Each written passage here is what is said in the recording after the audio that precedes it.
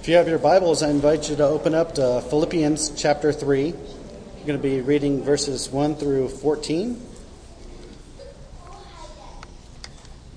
Paul writes, "Finally, my brothers, rejoice in the Lord. To write the same things to you is no trouble to me and is safe for you. Look out for the dogs. Look out for the evildoers. Look out for those who mutilate the flesh. For we are the circumcision, who worship by the Spirit of God and glory in Christ Jesus, and put no confidence in the flesh, though I myself have reason for confidence in the flesh also. If anyone else thinks he has reason for confidence in the flesh, I have more. Circumcised on the 8th day, of the people of Israel, of the tribe of Benjamin, a Hebrew of Hebrews, as to the law, a Pharisee, as to zeal, a persecutor of the church, as to righteousness under the law, blameless. But whatever gain I had, I counted as loss for the sake of Christ. Indeed, I count everything as loss because of the surpassing worth of knowing Christ Jesus my Lord. For his sake I have suffered the loss of all things, and count them as rubbish, in order that I may gain Christ and be found in him, not having a righteousness of my own that comes from the law, but that which comes through faith in Christ, the righteousness from God that depends on faith, that I may know him and the power of his resurrection, and may share his sufferings, becoming like him in his death, that by any means possible I may attain the resurrection from the dead. Not that I have already obtained this, or am already perfect, but I press on to make it my own, because Christ Jesus has made me his own. Brothers, I do not consider that I have made it my own. But one thing I do, forgetting what lies behind and straining forward to what lies ahead, I press on toward the goal for the prize of the upward call of God in Christ Jesus." Let's pray. Father, I thank you that we can gather here this morning, Lord, to study your word. I pray that, as Tyler said, Lord, that we're able to focus on you this morning, Lord. I pray that you anoint Jackie and the words that he speaks, Lord, that you would open our ears, Lord, to hear what you have to say, Lord. Open our hearts to understand what that is. And, Lord, I pray that you would be glorified in and through our lives. In Jesus' name we pray. Amen.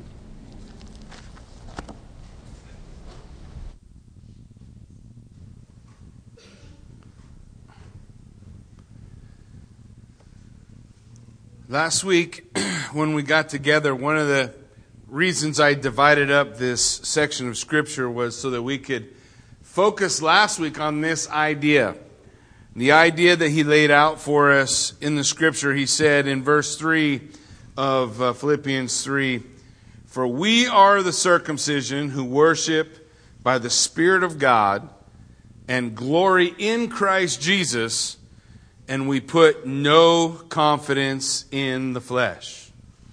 And the reason I wanted to focus on that is because we have a tendency to get those things backwards. We have a tendency to put our confidence in our flesh, right? If I get this all looking right, doing right, so everybody on the outside sees it, then what is supposed to be of the Spirit inside me must be there. But we put the cart on the wrong side of the horse. You see, the people, when we fall into that trap, when we fall into the trap of using our works to make our own righteousness, Jesus called people something who did that. He called them whitewashed tombs full of dead men's bones. We don't want to be that. If my confidence is in my flesh, I'm a whitewashed tomb full of dead men's bones. What did he say before that? We are the circumcision who worship God, what? By the Spirit. Right? We worship God by the Spirit. And our glory, our hope, our boasting is in who? Christ Jesus, not in me. Now that's not to say that God's just going to leave you how he found you. We all know better than that, don't we? But it does mean first I come to Christ. I come to Christ as a man, broken man in need of a Savior. And he's the one who saves me. It's his glory. No confidence in the flesh. It's not a confidence in what I do, how I look, what I might paint myself up to be, but rather it's all about Him. And the second half of the section, which we'll be looking at this morning, beginning in verse 8, that's what it's dealing with. First half, no confidence in the flesh. My hope is in Christ. Paul goes on to build the idea, right? You think you have something to be proud of? Look at my life. I was at the top. I was the best. Everybody who looked at me would have said, this guy has it all together. But I didn't have nothing together until I met Jesus Christ on the road to Damascus. And then everything I thought I had together, I lost. But it was worth it all for what I found. Because we get more in Christ Jesus than we ever lose. There's more in that relationship than will ever be lost. And so he begins in verse 8. He says, remember, part of the idea is we've been working in Philippians. I got to change the way I think. I want you to look at the way he's calling us to change the way we think. Look at verse 8. Indeed, I count everything as loss for the surpassing worth of knowing Christ Jesus my Lord. That word count, I count. It's the word reckon. I reckon, which means what? I'm thinking. I put my mind to this task. Everything else in life is less than the surpassing knowledge or value of Christ in my life. I'm changing the way I think. I reckon. The first thing we want to do, there's three things we're going to see in this verse I just really want to pull out. We're going to reckon. We're going to rehearse. That means we're continually reckoning. And there's a reorientation of my life. And nothing better that illustrates a reorientation of life than the resurrection of Christ. The whole point of the resurrection is a reorientation. I was dead. I was lost in my trespasses and sin. I have been crucified with Christ. I died with Him. But then what?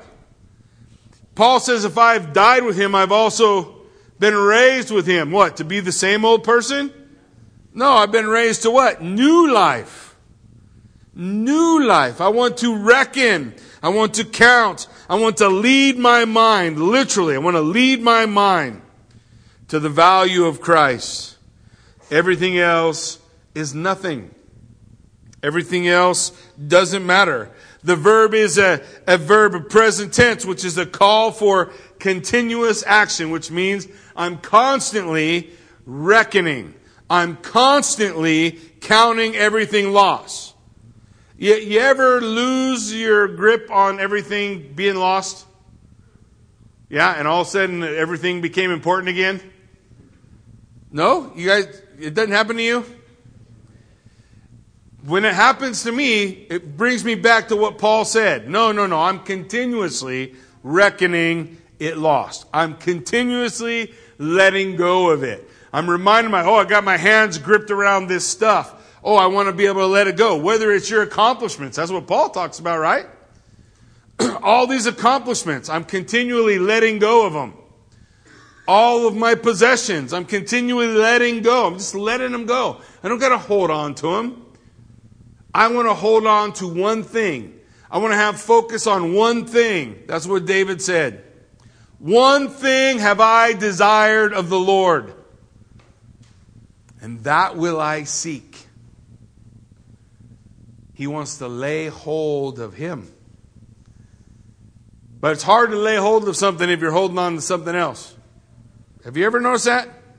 You ever have a handful of stuff and somebody hands you one more thing?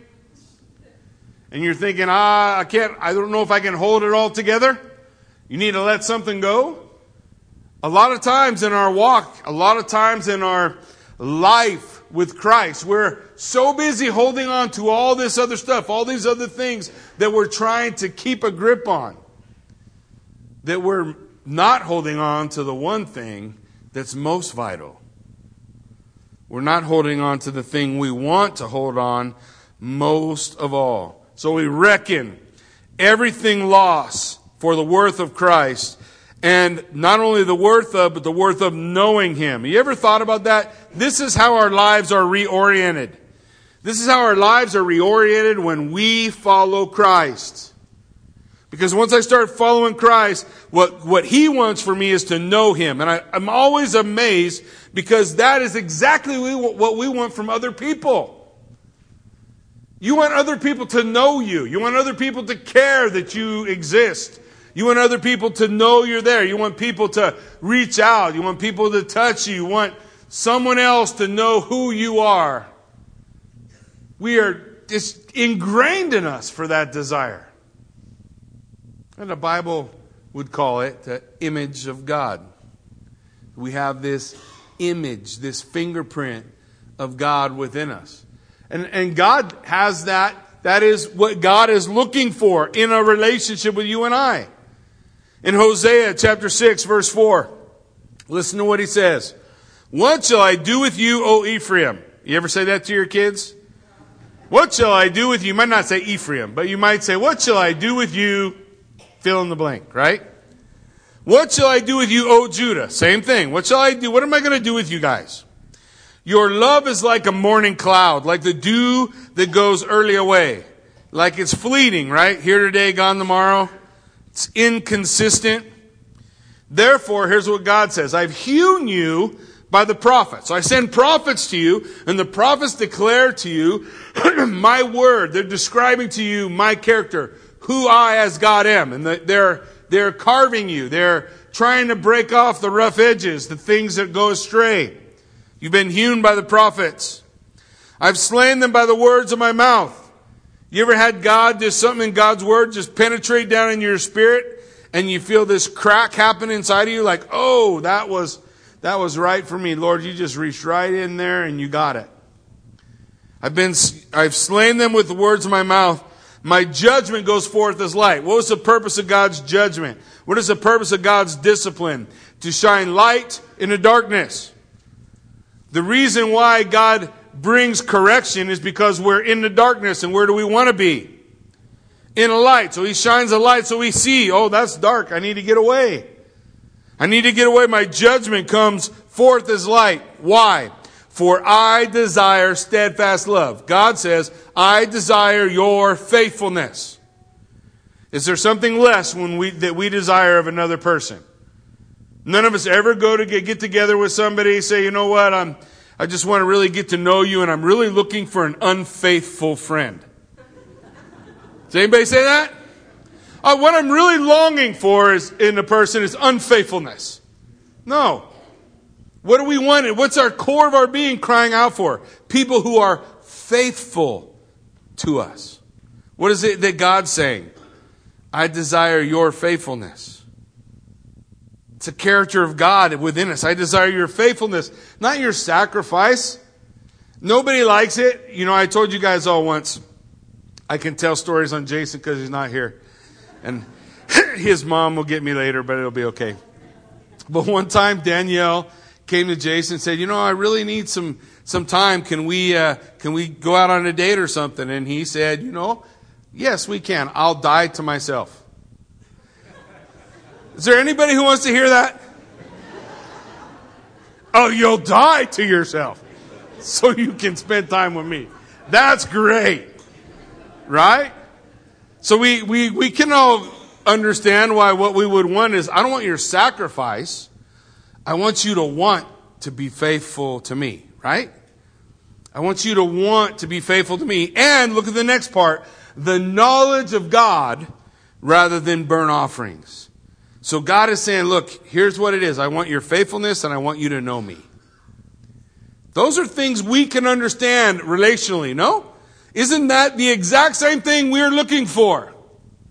So here is God saying, man, this is what I want from you. This is what I want from you. Jeremiah 9, we looked at last time. Jeremiah 9:23. Thus says the Lord, let not the wise man boast in his wisdom.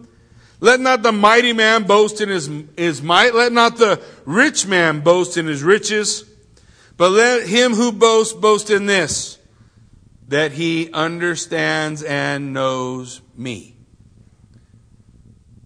The surpassing value, worth of knowing Christ. Scripture declares it is the greatest pursuit of our life, to know Christ, to know Him. It's not just an intellectual assent. It's not just saying, I read about Him in a book, but to really know Him.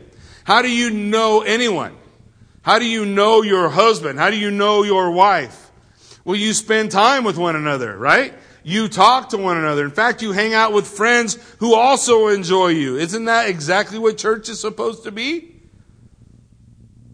Where we come and know about Christ, and we hang out with other people who want to know about Christ. We're encouraged, edified, lifted up, built up with one another. In Jeremiah, he says, we want to boast that we understand and know Him, that I am the Lord who does what? Who practices faithfulness. Steadfast love, justice, righteousness in the earth. For these are the things that I delight in. This is what God loves. Jesus, in His prayer in John 17, He said this, and this is eternal life. What? That they know you. That they know you. To know Him, the only true God and Jesus Christ, whom you have sent. In fact, Paul said in 1 Corinthians 2:2 that when he came to the church at Corinth, he said, I decided not to know anything among you except Jesus Christ crucified. This becomes the focus. What is it that Paul is reminding us here in Philippians 3:8?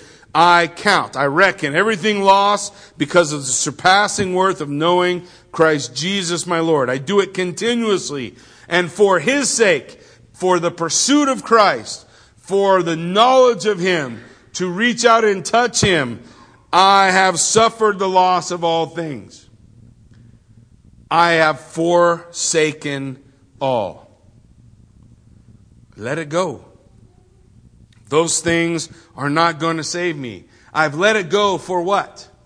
That I might gain Christ. Think about your hands being full. If my hands are full, it's really hard to reach out for something else. I got to let something go. No? Paul says, look, the one thing that's most important in life is to let go of whatever's in your hand and reach out for Christ, that you might lay hold of Him. For He is the surpassing worth, the surpassing value. He is that thing that's going to bring what you maybe don't even know you need.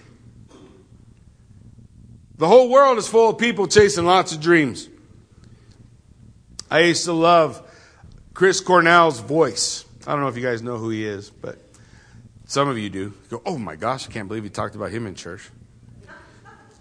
He had a really incredible voice, and he rose to the top of his field, and he was famous rock star. Beautiful voice. And he'd go out night after night and give out, the best performance he could. And after every performance, he always struggled with this incredible emptiness. So empty that one night after a concert, he hung himself. And he did that because the pursuit of his life had no value. What filled his hands brought no satisfaction.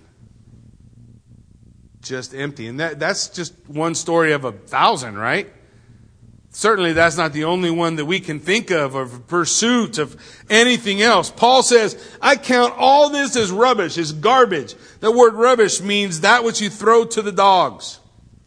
So he's saying, I'm taking all this stuff that I've been holding on to for all my life, and I'm going to throw it to the dogs so I can reach out,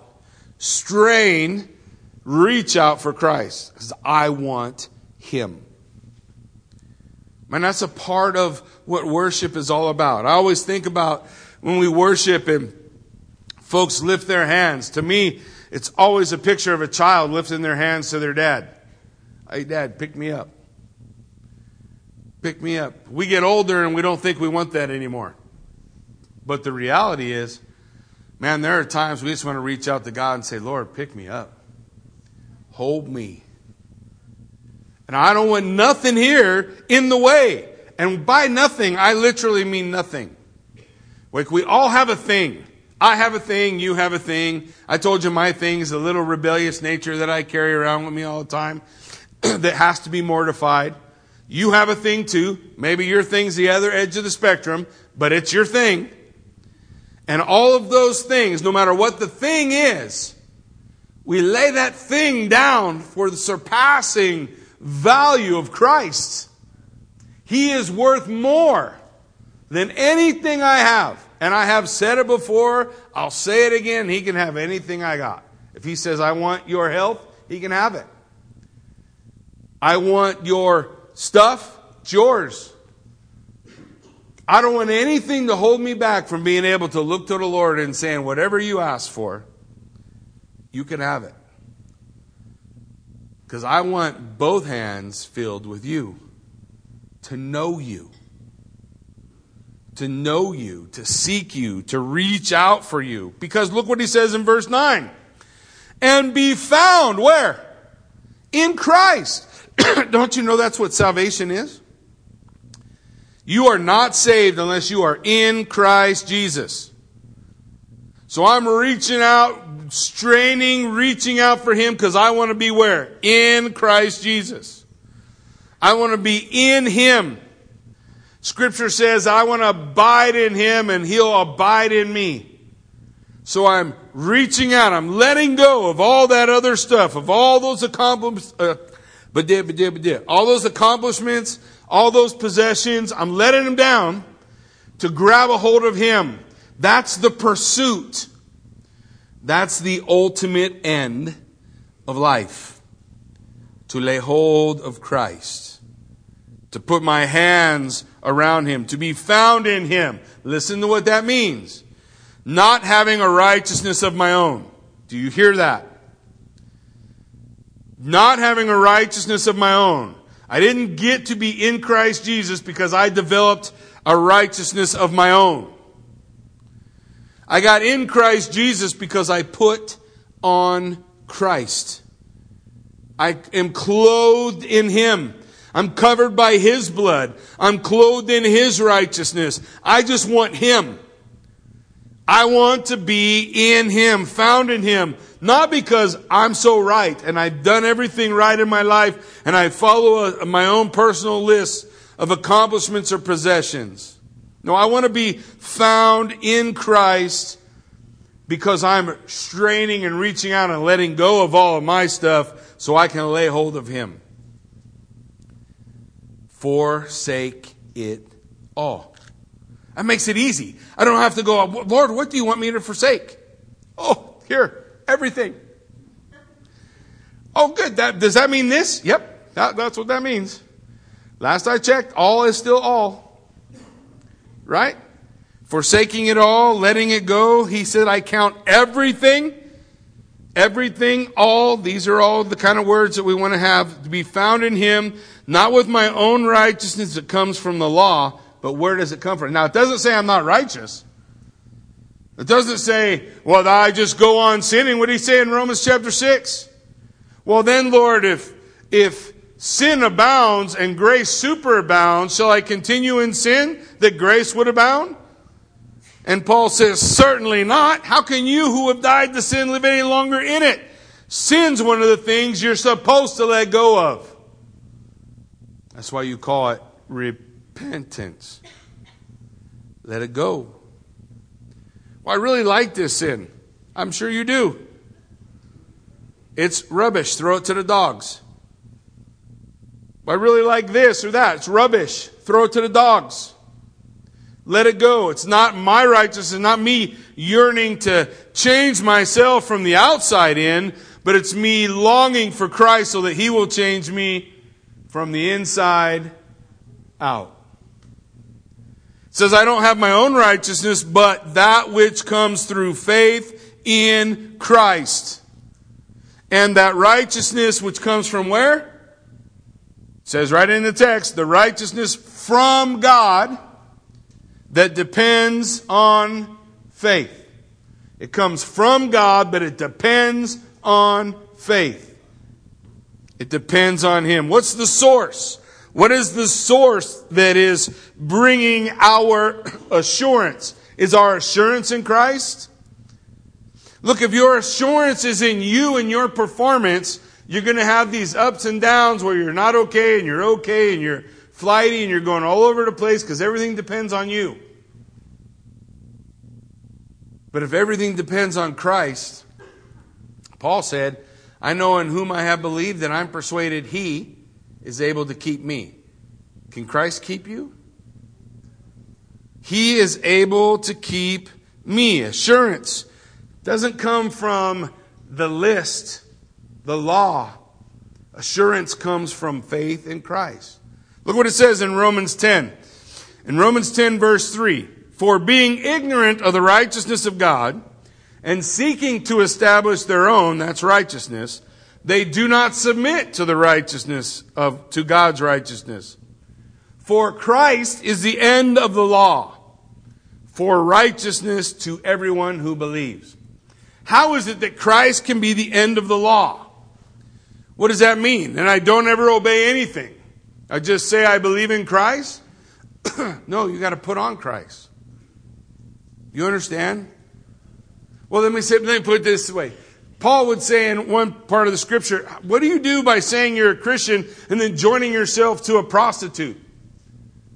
Don't you know that the Holy Spirit is with you? If you join yourself to a prostitute, that doesn't work. Why doesn't it work? Because that's not what Christ does. Are you clothed in Christ? Clothed in Christ? I'm clothed in His righteousness. I'm walking in His obedience. And it's not something that I churn up on myself. It's something by faith He gives me through the Spirit.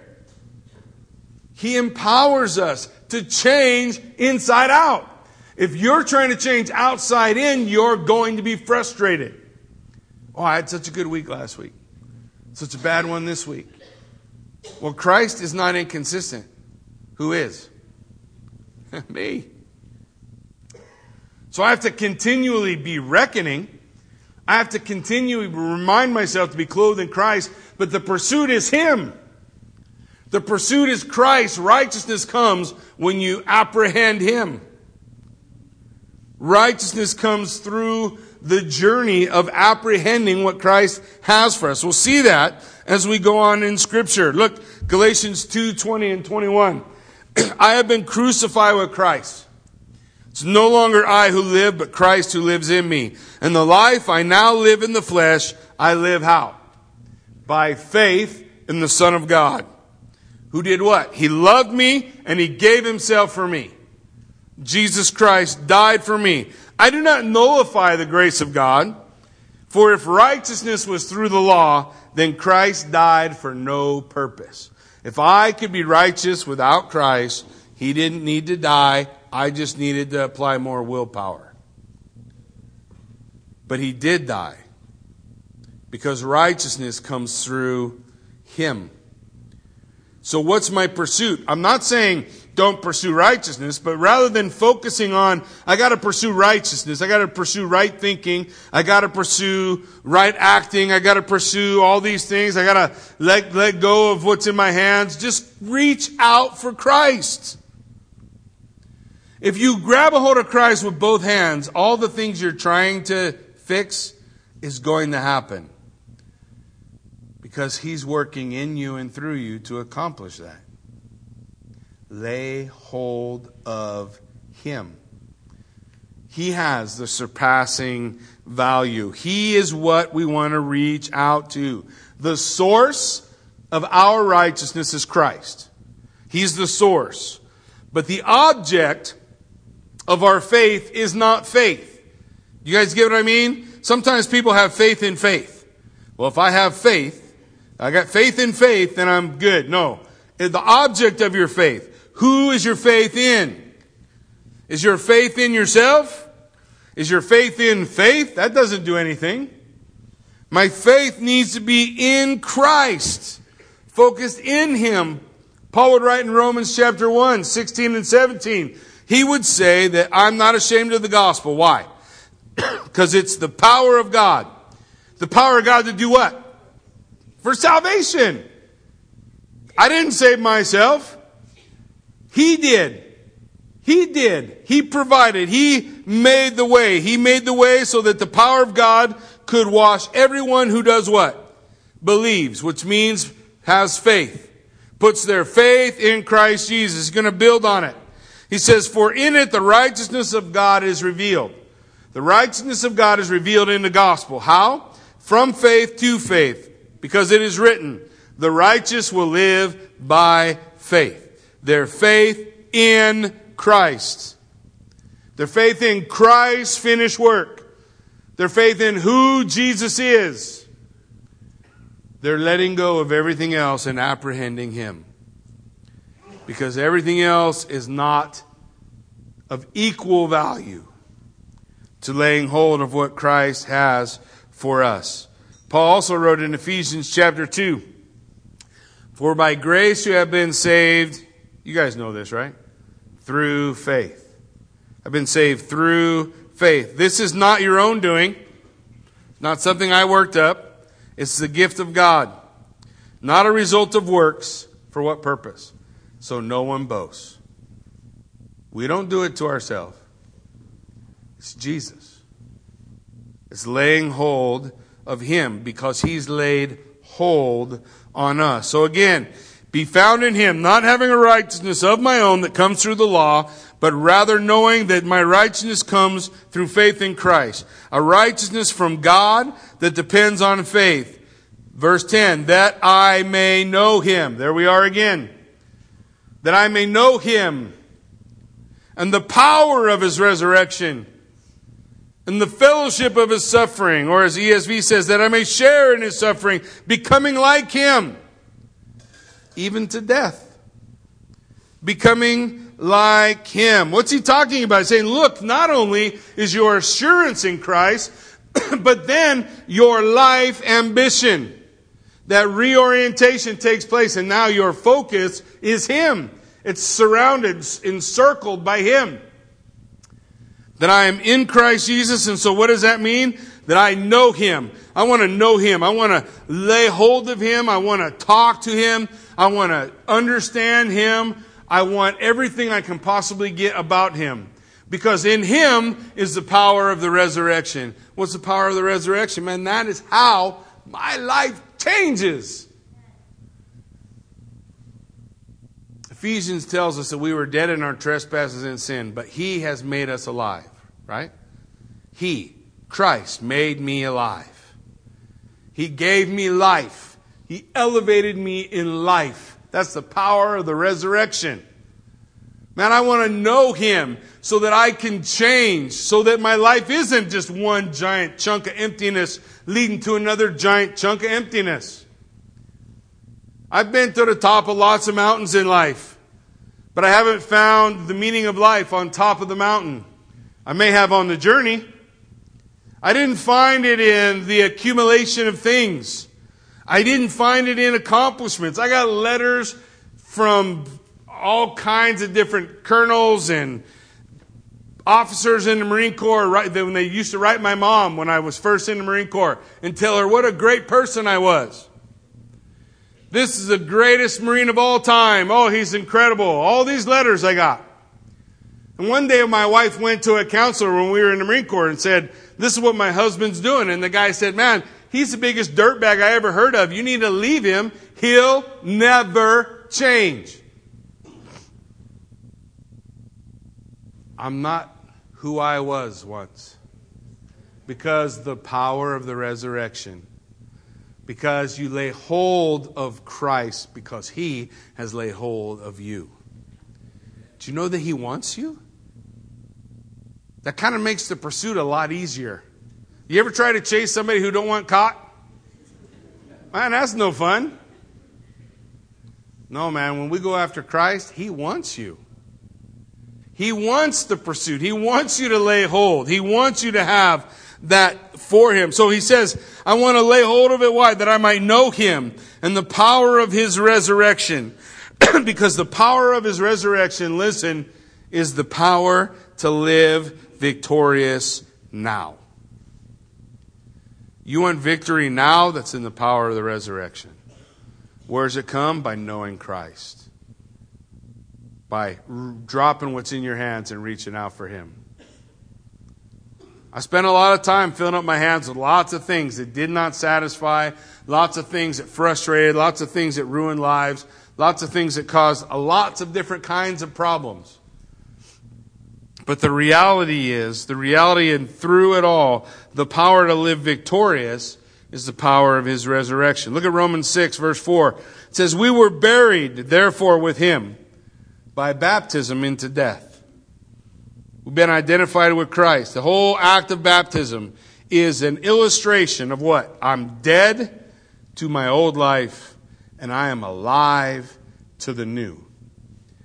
We therefore were buried with Him by baptism into death, in order that, just as Christ was raised from the dead by the glory of the Father, we too might, what? Walk in the newness of life. The old is passed away. For if we've been united with Him in a death like His, then we shall certainly be united with Him in a resurrection like His. We know our old self was crucified with Him in order that the body of sin might be brought to nothing, so that we no longer be enslaved to sin. For one who has died has been set free. Now if we have died with Christ, we believe that we will also live with Him. We know that Christ, being raised from the dead, will never die again. Death no longer has dominion over Him. For the death He died to sin once for all, but the life He lives to God. So you also must consider, reckon yourselves dead to sin and alive to God. That's done by the power of the resurrection.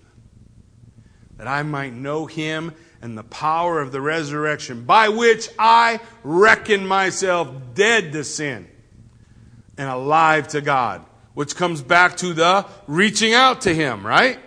Reaching out that I might lay hold of Him. He says that I might share in His sufferings. Well, maybe we should skip that part. I don't know if I want to share in His sufferings. What is that all about? The fellowship of His suffering. That's what we just read. Being conformed to His death. Things need to be nailed to the cross. Things in my hands got to be let go of. The fellowship of the suffering is willing to lay all things down for the pursuit of Christ. Just like He laid all things down for the pursuit of you. Right? Philippians chapter 2. Who being in the form of God did not consider it robbery to be equal with God, but He made Himself as God incarnate. He made Himself of no reputation. He came in the likeness of men, in the likeness of a slave. And He was obedient even to the point of death. This is our example. This is what God in Christ has done in His pursuit of you. Scripture says that He endured the cross, despising the shame. But He endured the cross for the joy set before Him. What was that? Well, look in the mirror. You're the joy set before Him, that He might know you. What's He want from you? That you might know Him. So when it says, I want to share in His suffering, what is it that you're not willing to let down? What will you not let go of? What is so blasted important that you can't entrust it to a holy God who is willing to die for you? To understand that every end that is not Christ is a subordinate end. It may have value, but it's not the value of our life. Let it go. Stories been told about how they catch them cute little monkeys. You guys heard a story before? It's kind of easy to catch a cute little monkey. You just put a bunch of marbles in a jar. Yeah, the monkey will reach his hand into the jar, grab a handful of marbles, and he can't pull his hand out.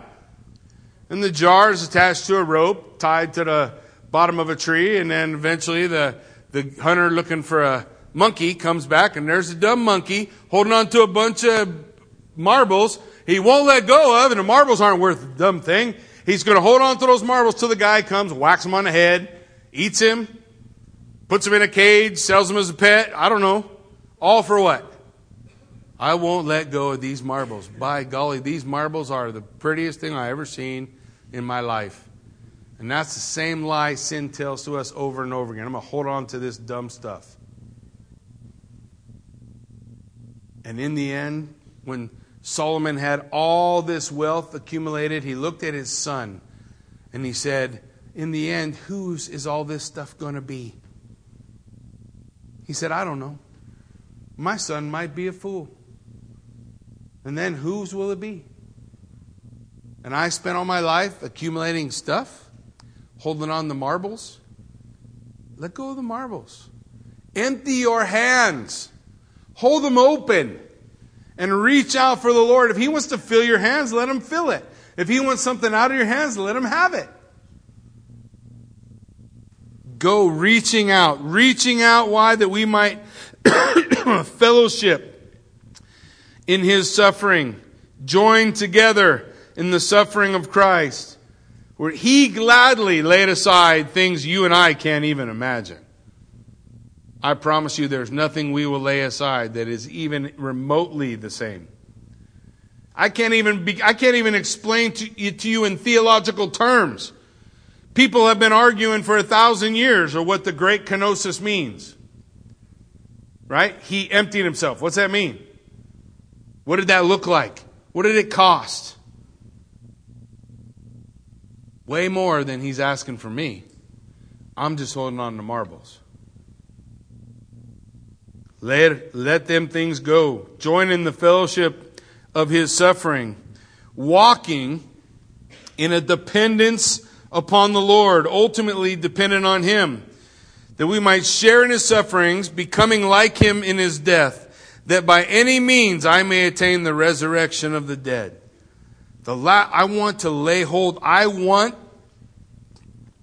to put my hands in His hands. There's an event coming in your life and mine. There's a time when we'll get to stand before our Savior. And you'll have it. Scripture talks about it. We'll have the moment. We'll stand there in His presence. And we have an opportunity in that place to hear, well done, faithful servant, faithful. Well done. One life we live, and we can live it making all of our subordinate ends our ultimate end. And we can live it for the almighty dollar, or we can live it for a reputation, or we can live it for a look, or we can live it for whatever, anything you want to put in the spot. Or we can lay all that stuff down and pursue Christ. Well done, good and faithful servant. On that day, I promise you, you'd let go of anything to hear the words. Don't wait till then. Do it now. Let it go.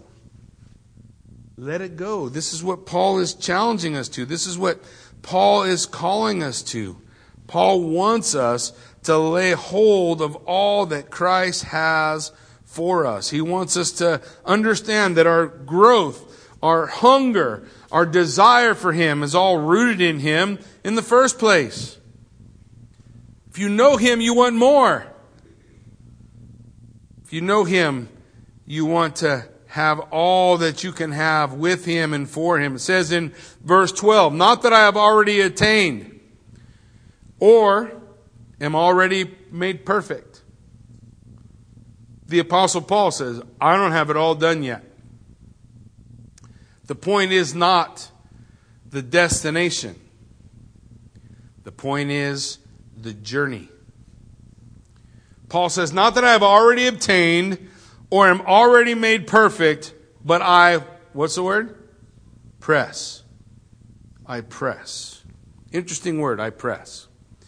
Earlier when Paul was giving us his accolades, his accomplishments, you guys remember he's talking about he's a Hebrew of the Hebrews. He said, by zeal I persecuted the church. You remember? That word persecute and that word press, that's the same word. I press on. The word used, what word can mean both of those things? Well, the word means to pound out. To pound out. You could use it for trying to stomp out something or trying to work out something. He's saying, listen, I press on to make it my own. Not that I've accomplished it, not that I'm already perfected, not that I would say that I've apprehended all there is to apprehend of Christ. Because he wrote in 1 Corinthians chapter 13, now I see through a glass darkly, dimly. But one day I'm going to see him how? Face to face. So I am until the day I see him face to face. I'm reaching out. I'm pressing on. Agonazomai, I will contend, agonize, stretch, reach. What's he describing? The ultimate goal, the purpose for which we are here. Paul says, not that I have already obtained or am already made perfect. This one thing I do. I got to press on. Every single day. Oh my gosh, that's so hard. Press on every day. Oh, my word. I can't imagine looking at my wife and saying, gosh, baby, I just want to take 2 days off. I don't want to love you. I don't want to contend. I don't want to press on in our love and our relationship. What I want is, I just need a break. Really? That is the dumbest thing anybody has ever said. Look, if you're in a marriage relationship, the point of that marriage relationship is to show the faithfulness of God. Marriage is a picture of God. It's part of the concept of the image of God. What is it he's looking for? He's looking for me to press on, to love my wife every day. When he's calling me to press on to Christ, he's telling me to press on every day, every moment. No break, no vacation. You want to hear, well done, good and faithful servant? Press on. Press on, reach out, let go. Reckon all this stuff that keeps pulling our attention, right? Every time I see something shiny, or my eyes go, oh, shiny, something shiny. And I'm staring at something shiny until I realize, oh, yeah, reckon that loss. Reach out for Christ. Distractions happen, right?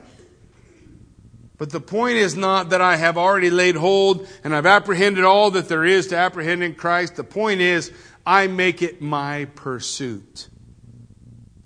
Every day, every moment, that I might know Him, that I might hold Him, that I might gain Him.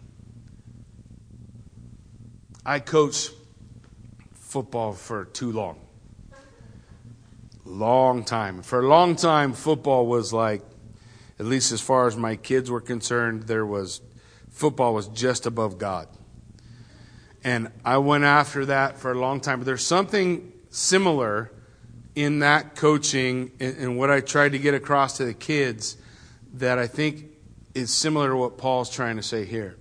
I would tell them when they came in as freshmen. I always had a meeting with all the kids and the parents, and I would tell them so they wouldn't be shocked that we're going to have practice from May until December. And yes, that includes Thanksgiving Day. We had practice on Thanksgiving Day for 13 years. Never missed. Because we were playing. We're in the playoffs, and I would tell the kids, you have 4 years. In those 4 years, you can win state 4 times, and that's it. Some of you will work those whole 4 years just for the chance to win it once. We went to the game a lot. We had a reputation. You had to beat us in order to get to the game, but sometimes we end up losing the last one. For the group of kids who worked from their freshman year to their senior year, we get to the final game, the big push. It rained, it snowed, fog blew in. The field was 8 inches deep. There's no movie that could ever picture what the game was like. Lost starting tailback in the first play, lost backup tailback on the second play, third string tailbacks in the game, and we win. Because they function as a team with one purpose and one goal. And at the end of the night, I could say to the boys, was that worth it? And they didn't remember all the stuff they let go of. All they remembered was the prize. You guys get the comparison? We're not going to remember the stuff we let go of. We're not going to say, oh, I had to let go of this. I had to let go of that. No, man, when you see Jesus, that's the prize, man. When you see that, you're not going to think about any of that stuff. You're not going to think about how hard life was or the difficult things we had to go through. None of those things are going to be remembered. You're going to see Him. He's going to reach out His hand. He's going to take your hands in His. He's going to look in your eyes. And He's going to say, well done. It's worth it. Whatever the price. Whatever we pay, whatever we give, whatever we surrender. It's worth it. Why do I press on to Jesus? Why do I love Him? What does the Scripture say? Because He first loved me. I'm not making the move to Christ. Christ made the move to me. Christ crossed the chasm that I can't even begin to express in His divinity with the Father, never being separated, never being apart. Somehow He leaves that and becomes a baby that He might know me. God moved first.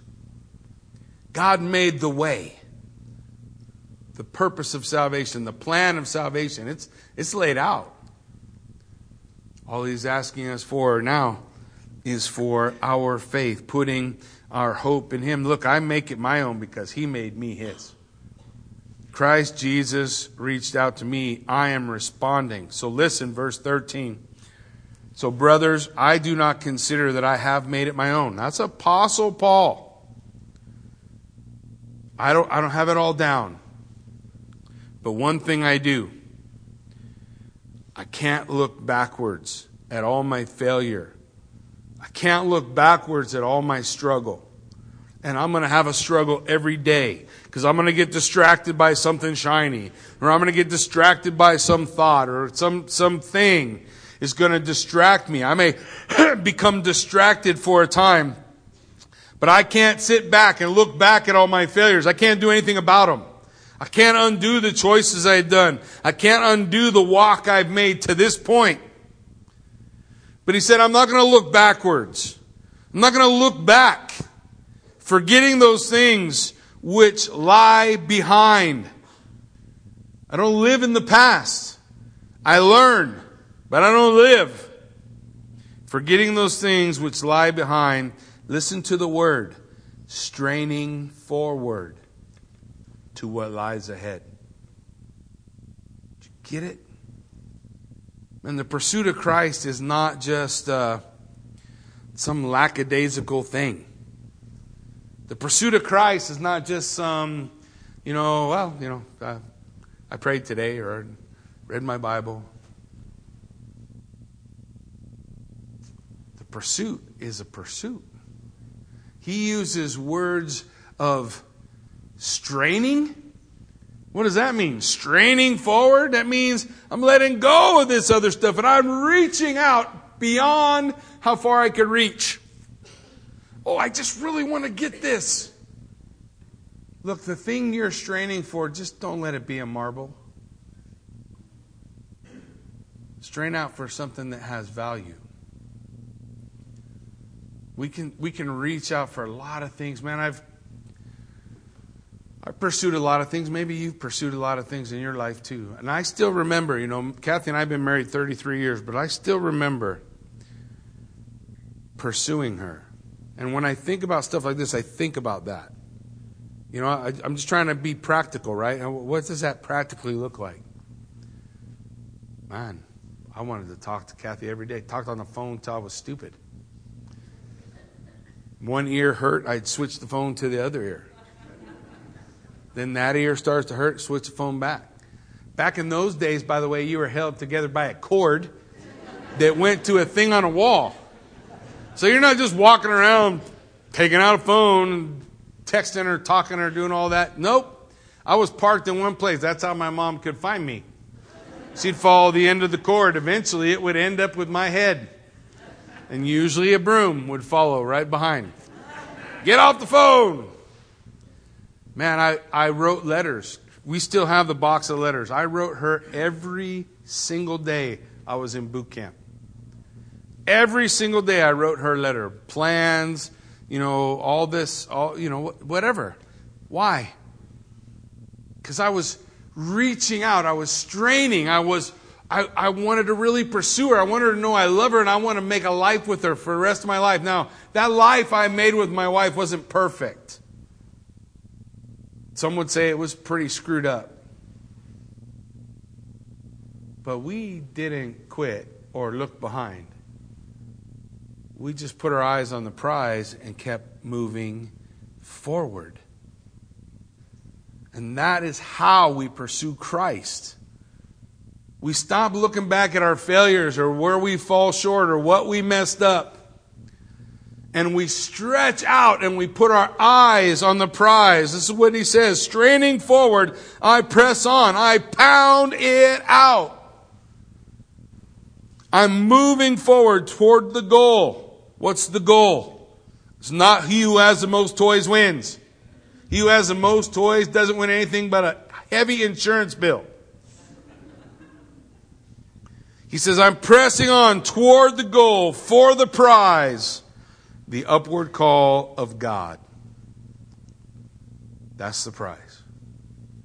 The upward call of God. Listen, when Jesus saved you, He didn't save you to leave you like you are.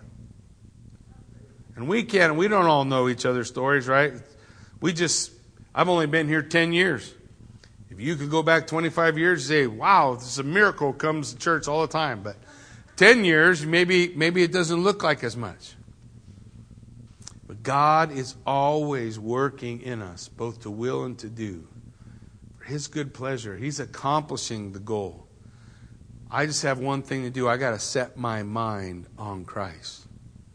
I got to set my mind on the goal. I got to do it every day, moment by moment, straining. Takes effort.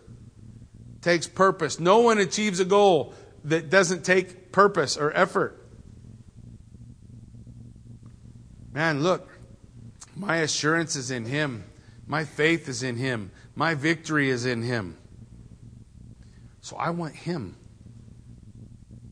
I want to stop looking backwards and start looking forward and press on. This is what Paul wants us to get to. This is the point of it all. The point of it all, that we are of the circumcision who worship the Father in spirit and put no confidence in the flesh. Reach out for Him. Let go of the marbles. It's the journey. It's the reaching. It's the desiring. Setting your mind on. As you do that, you know what God does?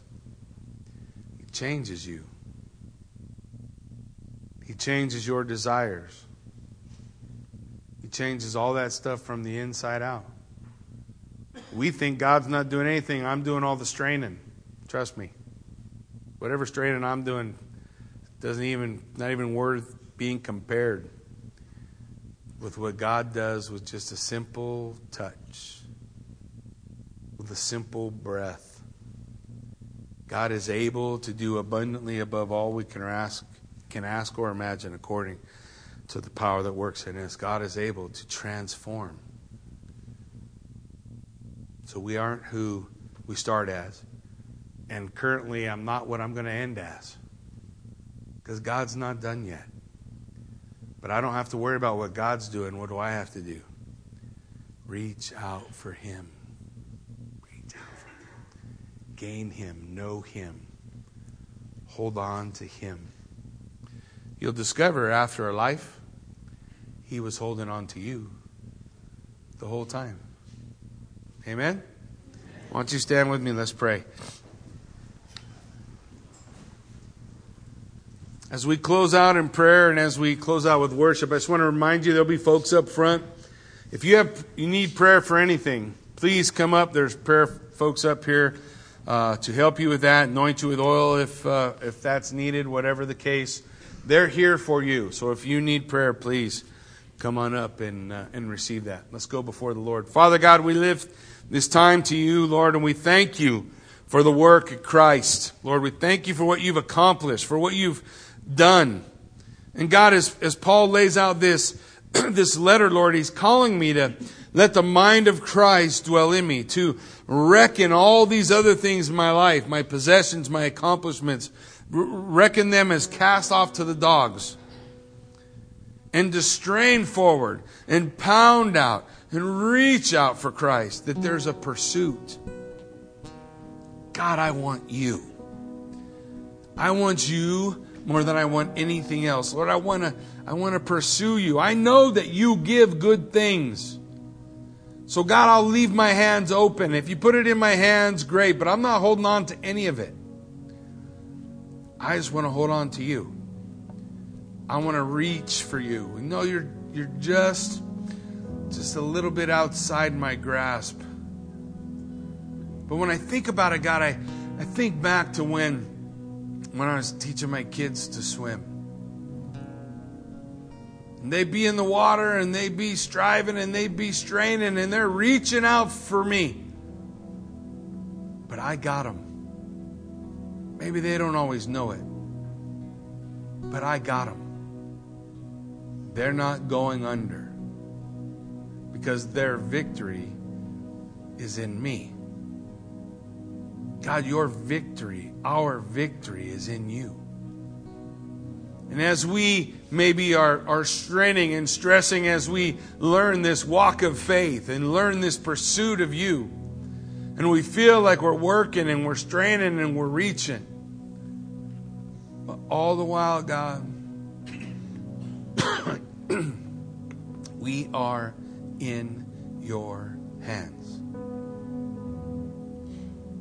It's about changing my mind, setting my desire away from accomplishments and possessions, and putting my desire on knowing you.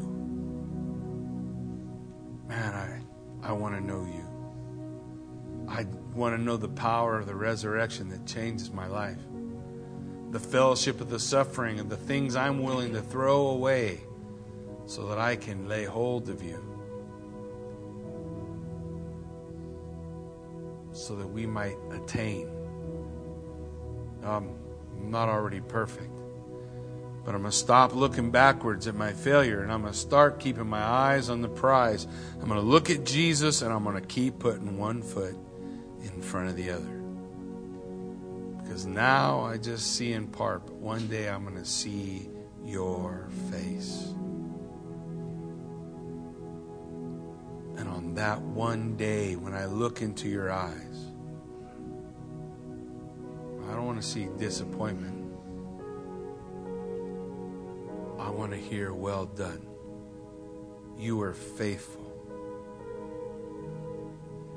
God, make us faithful people that will pursue you, to know you, to be changed by you, to become something more because you are in our life. Make us holy because you are holy. Make us righteous because you are righteous. Make us like you. Make us, Lord God, to have an answer for him who asks a reason for the hope that is within us. And the answer that we have is that we have set the Lord as our goal.